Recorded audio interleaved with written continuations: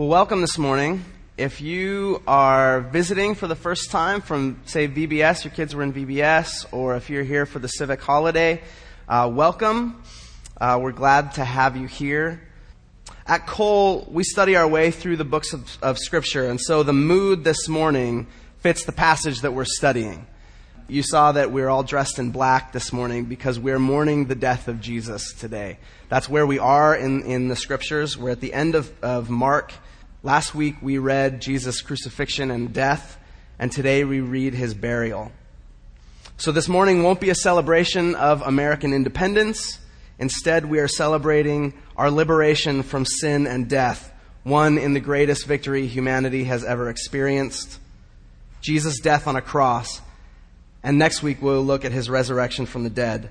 So welcome to this week's celebration of humanity's Independence Weekend. Again, today we are looking at God, dead and buried. We got a new dog over the last month and a half. There he is. When we got a dog because our girls were so terrified of dogs. That's what finally convinced me, at least. Especially Lydia that you see in the picture there. She was horrified. A dog would be across the street and she'd run in screaming. And so we were kind of like, we got to do something about this. So we decided that in order to help our kids overcome their fear, we were going to face our fear and walk right into it. So we got the most ferocious dog that we could find. Yeah, a mini poodle is clearly the most ferocious animal. We decided to name him Jamie, and we named him Jamie after one of my current favorite living theologians. There's a favorite list of living theologians and a favorite list of dead theologians, and so Jamie Smith, James K.A. Smith, as he's more professionally known, but he goes by Jamie. This is one of his books. Jamie Smith is a thinker that helps us think through the world that we live in and how to engage it as Christians. And this book that I want to read a quote for you this morning is called How Not to Be Secular. It's a very interesting title and it's a very interesting book. I recommend it to you.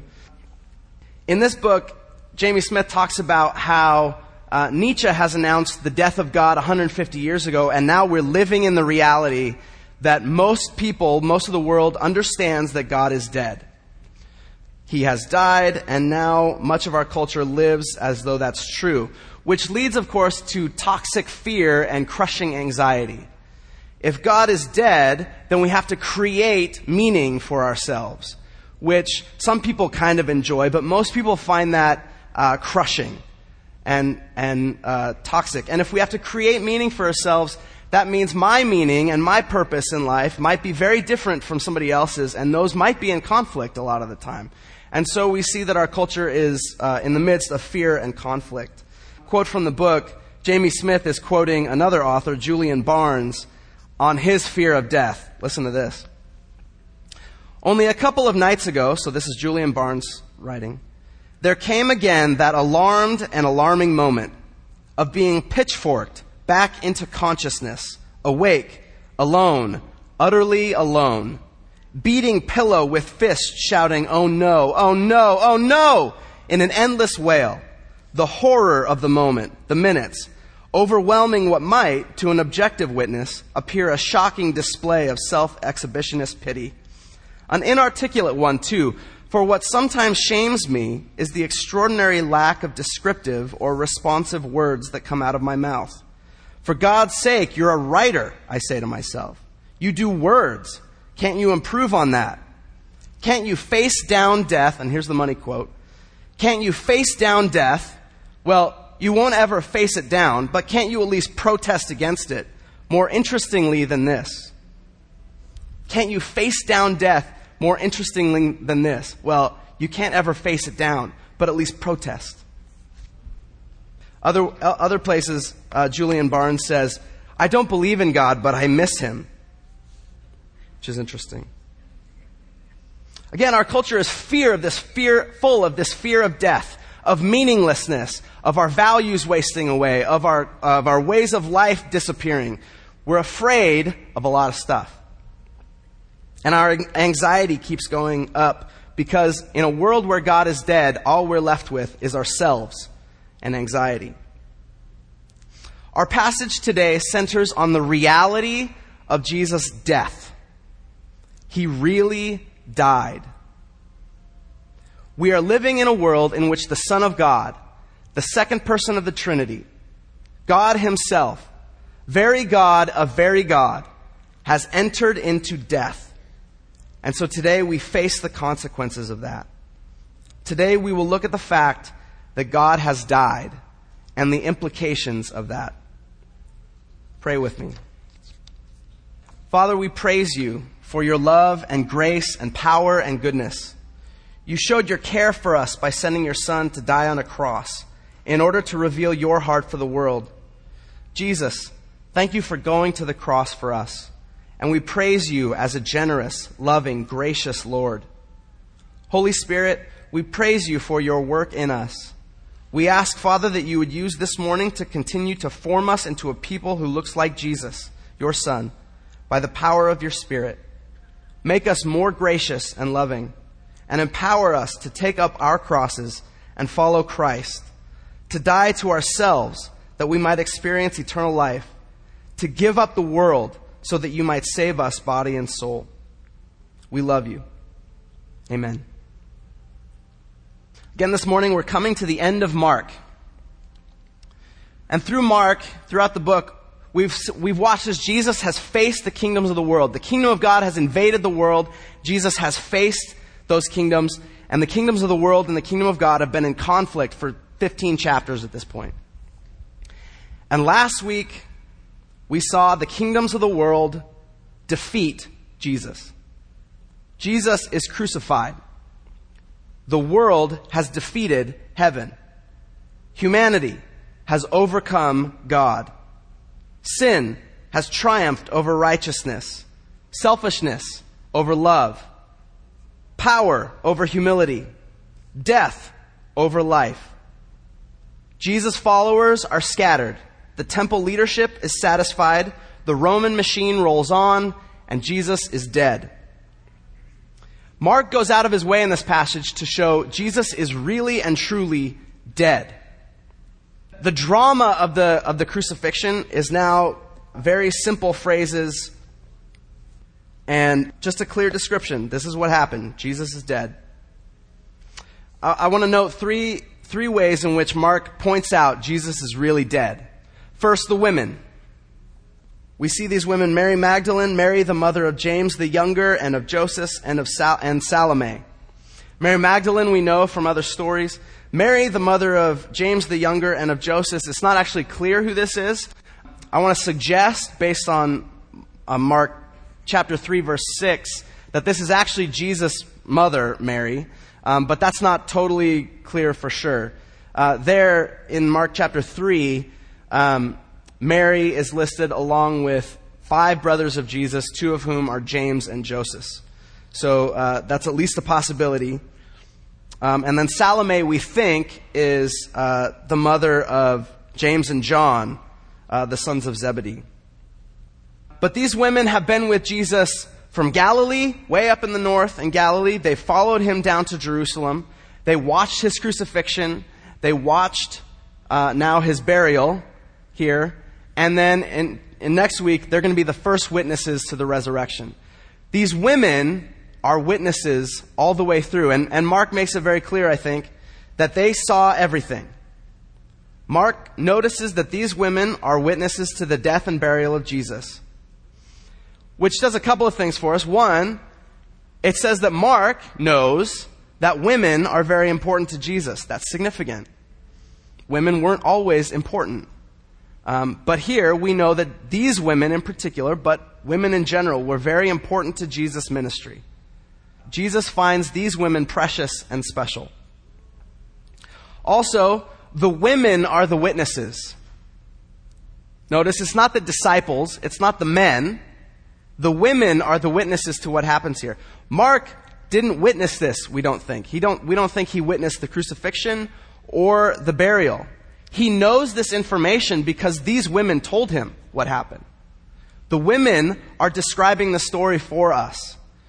What we have of this story comes from these women. That's significant. that suggests something, right? That this kingdom is upside down. We've been saying this all along through the book of Mark. This is not a kingdoms of this world kind of kingdom. This is an upside down kind of kingdom to the ways of the world. Jesus values women, children, as we saw this morning, babies. Jesus values the poor, the lost, the weak. He goes to death in order to win great victories. Right? This is a very upside down kind of kingdom. This is not Rome. This is the kingdom of God. So again, we have witnesses who can confirm that Jesus actually died. That's one of the ways that Mark notes that Jesus really died. Second, Pilate is confused. When Joseph comes and asks Pilate for the body, Pilate's confused because he's like, this is too quick a death. Normally, crucifixion can take days. It's a horrifying way to die. So Pilate is confused and says, well, let me ask my centurion. He knows about death. If there were lots of people in the ancient world who knew about death, but centurions, you could call them death experts. They knew about death in war, and they knew about death in execution. They would know when a person was dead. You could almost say that, again, death experts or medical examiners. So Pilate gets the medical examiner's opinion. Is this guy really dead? This is all important to the story, partly because the Jews needed the bodies down before sundown. That was normal practice. A dead body shouldn't hang on the cross overnight. Even your enemies you would bury in the Jewish culture if they died. And it had to be done quickly because the Sabbath is coming the next day. So at nightfall, it's now Sabbath. And so Joseph has to get this body down and buried quickly. So he runs to Pilate. Pilate says, well, I'm confused that this guy's dead. So remember, in the other Gospels, we see that Pilate actually sends the soldiers to break the legs of the other men on the cross because they have to get them dead and buried before sundown. They can't have them hanging on the cross on the Sabbath. So Pilate asks, are you sure he's dead? So we know from the other Gospels, especially John, that they went and broke the legs of the other two men hanging on the cross. And when they came to Jesus, they looked and said, well, he kind of looks like he's already dead. Let's make sure. So they stab him with a spear, and out comes blood and water. So we know that he really was dead because the blood and water confirm that. Blood and water, medical thinkers from the last 100 years or so have been working out what this meant, that blood and water came out. There's a few possibilities. One of them that is interesting theologically, and we can't confirm or deny medically, is that when blood and water come out, it's an indication that Jesus' heart, from the exhaustion, from the emotional trauma, from the torture that he experienced, Jesus' heart literally exploded. His heart literally burst. And the blood was congealing and the water was separating from the blood. That's a horrifying picture of what Jesus went through. But it would explain how he died so quickly. So it's at least one of the possibilities.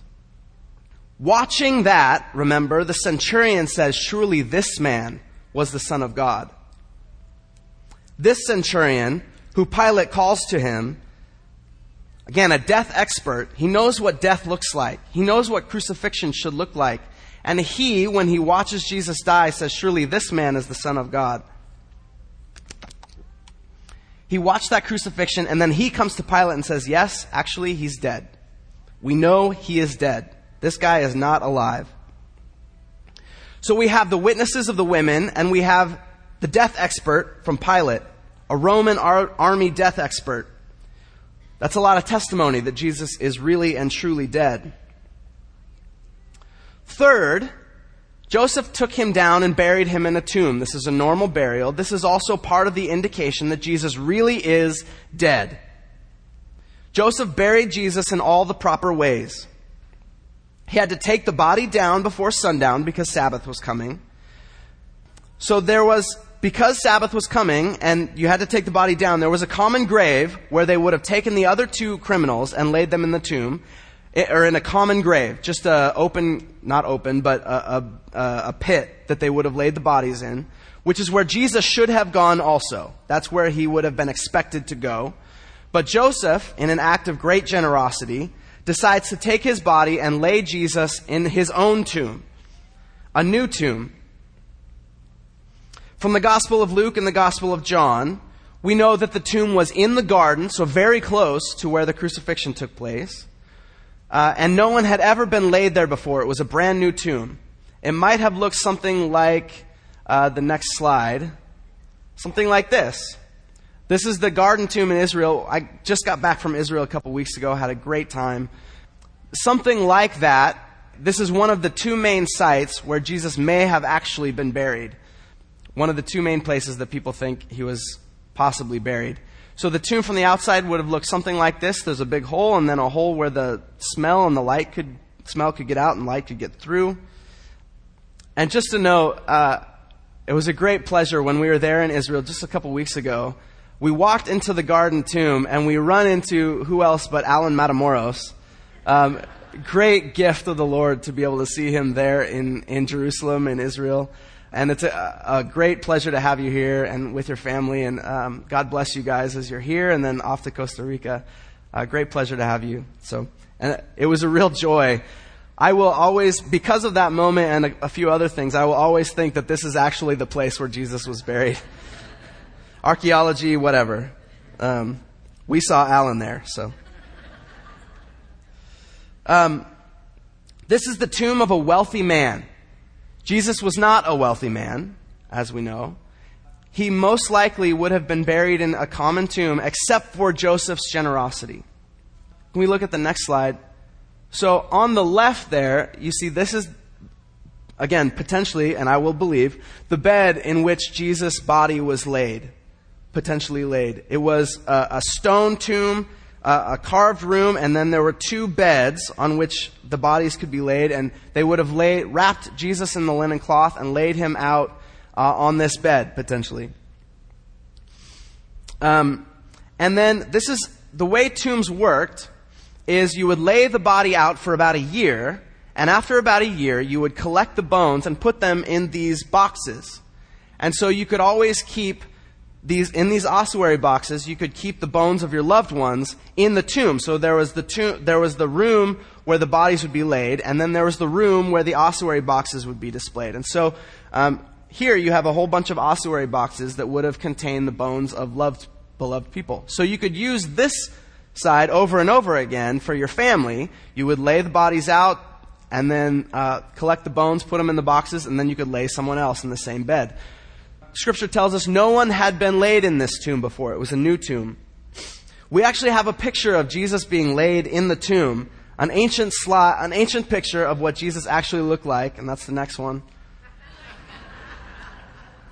That's not quite right. Okay, maybe not. This is Rod in Israel, in the horses' feeding troughs at Megiddo. Instead, this is actually more like what Jesus would have been laid in at his birth. He was wrapped in cloths and laid in a stone manger as a brand new infant. And his dead body was wrapped in cloths and laid in a stone bed when he died. He lived a poor life, died a criminal's death, and was buried, thanks to the generosity of a rich member of the council that had just condemned him to death. Mark notes that the tomb was sealed with a stone. Next slide. Something like this. You can kind of see it there in the shadows. Big stone, and in front of the tomb there's actually a pathway that you can roll the stone through. So you can roll the stone away and you can roll it back. So something like this stone sealed the tomb. All of this is meant to indicate to us the finality of Jesus' death. He really was dead. The tomb was sealed. His life, again, had come full circle, and he is really and truly dead.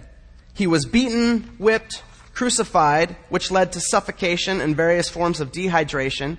His heart was ravaged by emotion, torture, and crucifixion until it finally stopped or exploded. He was stabbed and confirmed dead. Jesus was dead. At this point, I want to ask the question, why death? Why did God do it this way? Couldn't God have found some other way? Various Christians have come up with various answers to explain that God really couldn't die, or that Jesus didn't actually die. His spirit was hovering above him, or something like that. But in Christian theology, God had to do it this way for a variety of reasons. I want to look at two of them. One, it's really important that Jesus experiences all of human life. He experienced all of it, including death.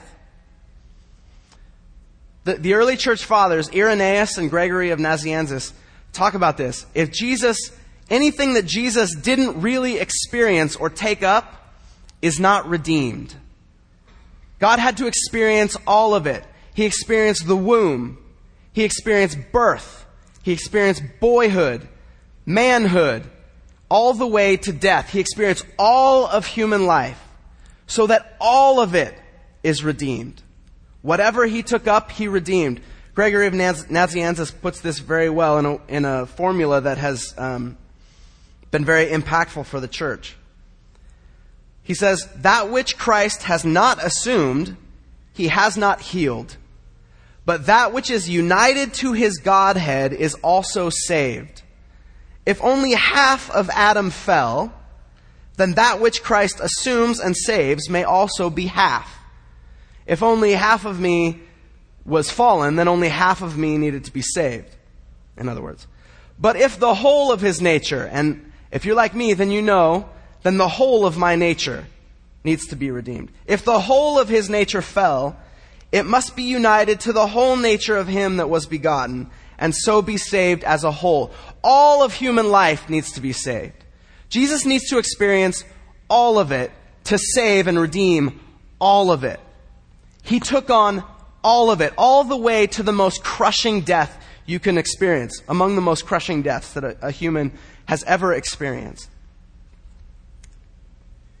All of human life, even death, can be healed and redeemed in the person of Christ. Nothing is beyond Christ. No suffering is beyond what he has suffered. Nothing that you can experience is beyond Jesus' grasp or his reach. Nothing that you have witnessed, nothing that you have done. He can heal and redeem all of it. And on the cross and at his death, he does. He redeems and heals all of it. He walked up to his darkest fears and faced them down and took them into himself. Like our girls facing the horror of a new puppy. In Christ, we also have walked into death and faced our deepest and darkest fear, death and meaninglessness. And in him, he has redeemed and healed us. Praise God, he has redeemed and healed all of you and all of me, up to and including our deaths. Remember Julian Barnes and his intense fear of death. Can you face down death? Well, you'll never face it down, he says. But at least can't you protest it more interestingly than this? Christ has faced down death. He walked right into it. And if we have been baptized into his death, then we also have faced it down with him. There is no need to protest against death, because death is no longer an enemy. It's a defeated enemy. Christ has saved and healed us in death. And that's the second point. The second reason Christ had to go all the way to death. Because in death, he defeats death.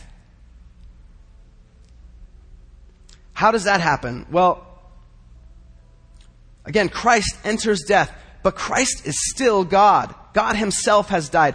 God, who is the maker, creator, and life itself, enters death, which is the ultimate nothing. God makes everything. He enters death, which is nothing. What's going to win? Life will defeat death every time. Just like if you go into a black, dark room, just like we just experienced. The light of Christ comes into a dark room, and light eliminates darkness. Life overcomes and defeats death.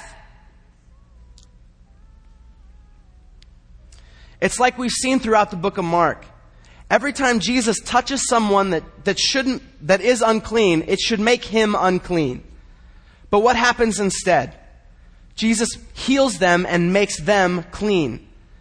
Just in the same way, Jesus walks into death and he undoes death.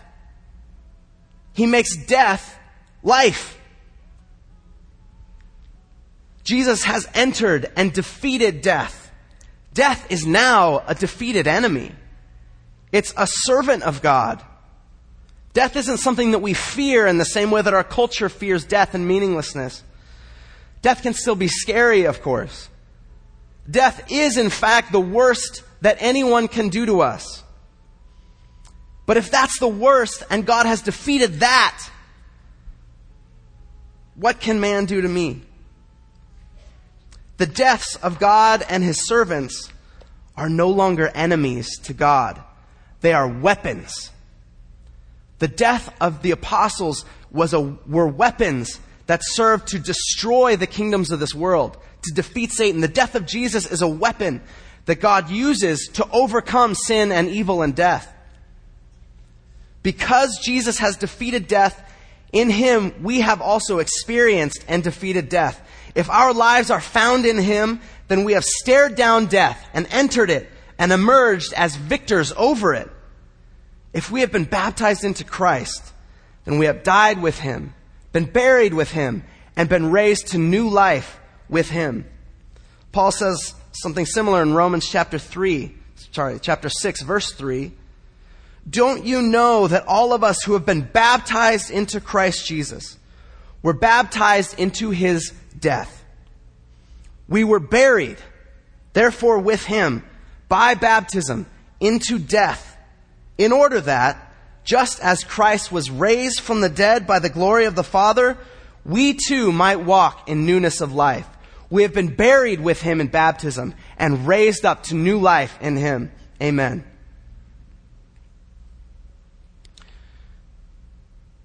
So again, Jesus has defeated death. He has taken on all of human life and redeemed all of it, all the way to death. And then he has defeated death by just walking into it. He is God, he is life, and when life enters death, life wins. So what does it mean for us to be disciples of this Christ, our God who has died? He really died. There are a few examples here in the passage that I want to look at of what discipleship can look like.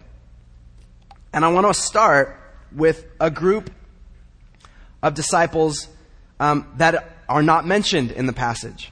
They're conspicuous by their absence. And that is the disciples, the apostles, the 11 now. Judas has hung himself at this point. They are nowhere to be found in this passage. They're not at the crucifixion. They're not at his death. They're not at his burial. They are not listed here by Mark. The disciples are still living in fear. Jesus was arrested and they run in fear. They're stuck in fear. They're entrapped and overcome by their fear, both of death. What if they come after me? And then of meaninglessness. We just spent 3 years with this guy and now he's gone. Like, what does this mean for my life? What am I going to do with those 3 years? Can't get him back. The disciples are stuck in fear. But I want you to note something really significant. They're not here. They're missing. But God will still use them. By the same power that raised Jesus from the dead, these disciples become world beaters. They become kingdom overthrowers. In the new covenant, it's not what we've done or what we've left undone. It's about God's Spirit working in and through us to shape the world.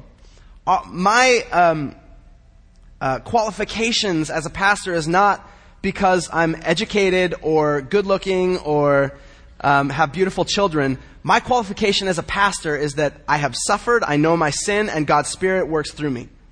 That's the same for all of us. We are all ministers of the gospel, not because of what we've done or what we failed to do, as the disciples so massively fail right here. Our qualification is God's Spirit working through us. The same Spirit that raises Jesus from the dead works through us and worked through these disciples. Think with me about what they accomplish after this point. The disciples went on to face persecution and death. The Sanhedrin, the same group that condemns Jesus to death, these guys will face those guys. And here, they're terrified of the Sanhedrin. But then, when they face the Sanhedrin, what do they say? They said, do what you want to me. I don't care. I have to proclaim what God has done for me, what I have seen with my eyes. I cannot stop proclaiming the message of Jesus Christ. They're terrified, and a couple weeks later, they're proclaiming, hey, do what you want. Kill me, it doesn't matter. Again, they're terrified of death, and 10 of the 11 remaining disciples will go on to be martyred by the Romans. 10 of 11. The 11th, John, faced exile, persecution, beatings, imprisonment. All of them walked right up to death and said, look, it doesn't matter. I'm no longer afraid of death because of what Jesus has done. His life in me, the Spirit in me, doesn't matter. You can do what you want to me. Death is no longer an enemy. It's now a weapon to be used by God to defeat the Roman Empire. Again, they will go on. The ministry that they found, the church that starts with these 11 guys, will go on. It's still going. The Roman Empire has been gone for 1,500 years. The temple establishment will be gone in a generation from these guys. The people that condemned and put Jesus to death, gone. They're only remembered because we remember them. The disciples and their ministry goes on. Imagine the work of the Spirit that happened in their lives. To go from terrified and running away to do what you want to me. By God's Spirit, Lord, please do the same thing in us. Again, these disciples faced persecution and death. But by the coming of the Spirit, God changed them into courageous servants who faced death. Second group I want to look at. So those are the disciples. The women. They walked with Jesus up north in Galilee. They served his ministry. They were a really significant group. They witnessed his crucifixion and death. They witnessed his burial. And they, as we know, are the very first witnesses to the resurrection. They are really important to Mark and his narrative. Mark does say, I want to note this, that they watched from a distance. They're not participants in the burial. They don't help Jesus come down from the cross. At least there's no indication of that in Mark. But they are witnesses. Again, Mark gets his information from these women. Women are full participants in the kingdom of God. There is no Jew or Gentile, slave nor free, male or female. All of us are full participants in God's kingdom. These women were special and precious to Jesus. And as we know, women are not second class in Christ's kingdom. Children are welcome. The poor and the humble are greater than kings. Death is the way to life. The Messiah suffers. God calls the weak and the foolish in order to shame the strong. It's this consistent upside down kind of kingdom. Women are full citizens. That's not true in the kingdom of Rome or in the Jewish nation. So we who are women, we who are children, servants, underprivileged, outcasts, refugees, we are precious to Jesus. You are precious to Jesus. Don't ever let anyone make you feel like second-class citizens in the kingdom of God. Your witness matters. The women here, their witness matters to what happens in the kingdom. We've gotten to see lots of witnesses around the church this week as VBS has been taken over the building. It's been a real pleasure to watch many of you come and serve the children here and witness to what you've seen God do and witness the story of God impact children's lives. Kids from all kinds of different backgrounds heard the gospel this week because of you. Cole kids, unchurched kids, refugee kids from Muslim households. God showed up in power this week because you showed up as witnesses. Sometimes we don't have enough to be kingdom beaters. Sometimes all we have is our witness. And that witness, by the power of God, is impactful. It changes lives when we witness what God has done in us and in the scriptures and in other people's lives. When we bear witness, when we bear testimony, that impacts people. So I encourage you to continue impacting people by bearing witness. May God continue to bless us as a witnessing community. Third person I want to look at here is Joseph. Again, Joseph is a wealthy member of the Sanhedrin, the Jewish council that just condemned Jesus. The Gospels say he was probably with them and disagreed with the decision to condemn Jesus. They also say he was a secret and silent follower of Jesus until this moment. He was secret and silent, and all of a sudden, he comes out publicly. Mark tells us this phrase is really interesting. Mark says, Joseph was seeking after the kingdom of God. Can there be any better description of a disciple? Someone who's seeking after the kingdom of God. The Sanhedrin were seeking after their own kingdom, their own power. They wanted to maintain their own power. Joseph was part of the Sanhedrin, but he says, I am seeking after the kingdom of God. I recognize that I'm a part of this system for now, but I'm looking out. Where is the kingdom of God showing up? And isn't it interesting that he finally takes action, finally recognizes, yes, this is the kingdom of God, when Jesus dies on the cross. That's the moment when Joseph says, this is the kingdom of God. Just like the centurion who watched Jesus die says, surely this man was the Son of God. Jesus says in John 12, when I am lifted up, I will call all men to myself. I will draw all men to myself. It's happening now. The centurion is the first, Joseph's the second. Jew and Gentile are coming to the kingdom. May we also be seekers of the kingdom of God. Remember, Mark is describing this clash of kingdoms. Well, here's the clash in action. The Sanhedrin versus Joseph watching for the kingdom. The other members of the council are holding on to the kingdoms of this world. And I just want to suggest to you, I am saddened and ashamed that I see so many evangelical leaders doing the same thing. Giving into fear and wanting to hold on to cultural power in this election cycle. Men and women that I've respected are compromising with the kingdoms of this world in hopes of power and cultural influence, rather than continuing to seek the kingdom of God. Folks like James Dobson, David Jeremiah, Deborah Fikes, and Eric Metaxas, they have given up looking for the kingdom of God. I'm disappointed. I'm ashamed of them. Instead of seeking after these presidential candidates who have questionable moral character, I would hope they would be endorsing and promoting the gospel of Jesus Christ, who died for them and rose again to be Lord over all the earth. Instead of seeking America's greatness, I would hope they would seek the kingdom of God, which is completely upside down to the kingdoms of this world. Instead of those leaders, I invite you to listen to a Christian leader like Russell Moore. Write his name down, Russell Moore, who says, you and I are not on the wrong side of history. The worst thing that could happen to us has already happened. We were crucified with Christ outside of Jerusalem. But the best thing that could happen to us has happened too. That's not a Supreme Court victory. That is walking out of a hole in the ground in Jerusalem and being seated at the right hand of God. If we truly believe that, we can patiently bear with those who disagree with us. The gospel that we preserve is not meant to end with us. It's meant to go forward.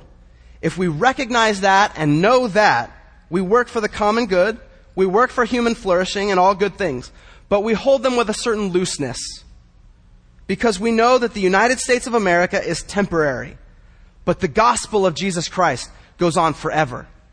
Amen. This is the kind of thing I think Mark is talking about when he says that Joseph was seeking after the kingdom of God. Joseph is on the lookout to follow God rather than the power structures in place, because those structures, he knows, are coming to an end. Western values, the American dream, the United States of America, my business, my home, my little kingdoms, we hold them loosely. These things are temporary. The gospel of our crucified and risen Lord, who has defeated sin and death and will come again to rule over all creation, that is eternal. If you celebrate America's Independence Day tomorrow, remember America is not an eternal kingdom. It will not last forever. It will not bring you life. Joseph has been seeking the kingdom of God. One last note. Joseph, by touching Jesus' body, makes himself unclean for Sabbath and for the Passover. He also puts himself in a very strange position to Pilate and the council. Joseph is beginning to understand what it means to die to self in order to take up his cross and follow Jesus. Joseph is beginning to know what it means to suffer, or at least face suffering, for the sake of the gospel. But I want to note something else. He becomes unclean by touching Jesus' body, ritually unclean. But I want to suggest to you, Jesus does not become unclean by touching what is unclean. Jesus cleanses. In the same way, Joseph, I guarantee it, did not become unclean by touching Jesus' body. Joseph became clean in a way he had never been clean before, by serving the body of Christ. By caring for Jesus' body, Joseph is becoming clean, able to enter Sabbath rest for the first time, really. He's not going to miss out on God's saving work at Passover. Instead, he is fully and actively engaged, participating in God's saving work at Passover by serving this dead Passover lamb. Joseph is not unclean. For the first time, Joseph is whole, healed, redeemed, and totally clean before God. Jesus heals and cleanses what he touches. You touch this dead body, you become clean. You enter this death, you are healed. You participate in dying with this dying man, and you have life. We enter into his death as well, by baptism, when we are buried into his death and raised again to new life. By the Lord's Supper, when we ingest Christ's body given for us and Christ's blood shed for us. And as Paul says, when we suffer with Christ, as his disciples did. As Paul tells us in Philippians, I want to know Christ and the power of his resurrection, to share in his sufferings, becoming like him in his death, that by any means possible I may attain to the resurrection from the dead. In baptism, in the Lord's Supper, when we suffer with Christ, we are healed by touching and entering into the crucified body of Christ. In conclusion, Jesus has died. He has taken on life, including death. And in doing that, he redeemed all human life. Jesus defeats death. Death is no longer an enemy of God. And the deaths of God's beloved saints are weapons against evil and sin. Our deaths are nothing to fear. O death, where is your victory? And so we walk as disciples of a crucified Lord. We have defeated death. We can bear witness to what Christ has done. We walk as witnesses, and we can boldly walk forward with Christ, actively serving the kingdom of God. We can walk right up to death, just as Jesus and his disciples did. Because Jesus has defeated death. If we do not need to fear death, what do we fear? Today, we take up our crosses and follow him by seeking and serving the kingdom of God rather than the kingdoms of this world, by loving the sick and dying and the undercared for, by risking shame and persecution to care for Christ's body, by small acts of kindness and grace for the least and the lost, in whom we receive and serve our crucified Lord. Let's pray. Father, we are amazed at what you have done. You made the world by speaking. You seek after and love your enemies. You pursue us despite ourselves. And to win us back, you sent your Son to defeat sin and death.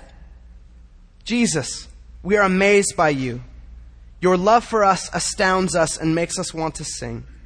On the cross, you won a mighty victory. We praise you. Holy Spirit, you are good to us. making us new, drawing us into Jesus' victory over sin and death. You have overcome our fear of death. Continue to make us bold followers of our crucified Lord. We love you, Father, Son, and Spirit. In Jesus' powerful name we pray. Amen.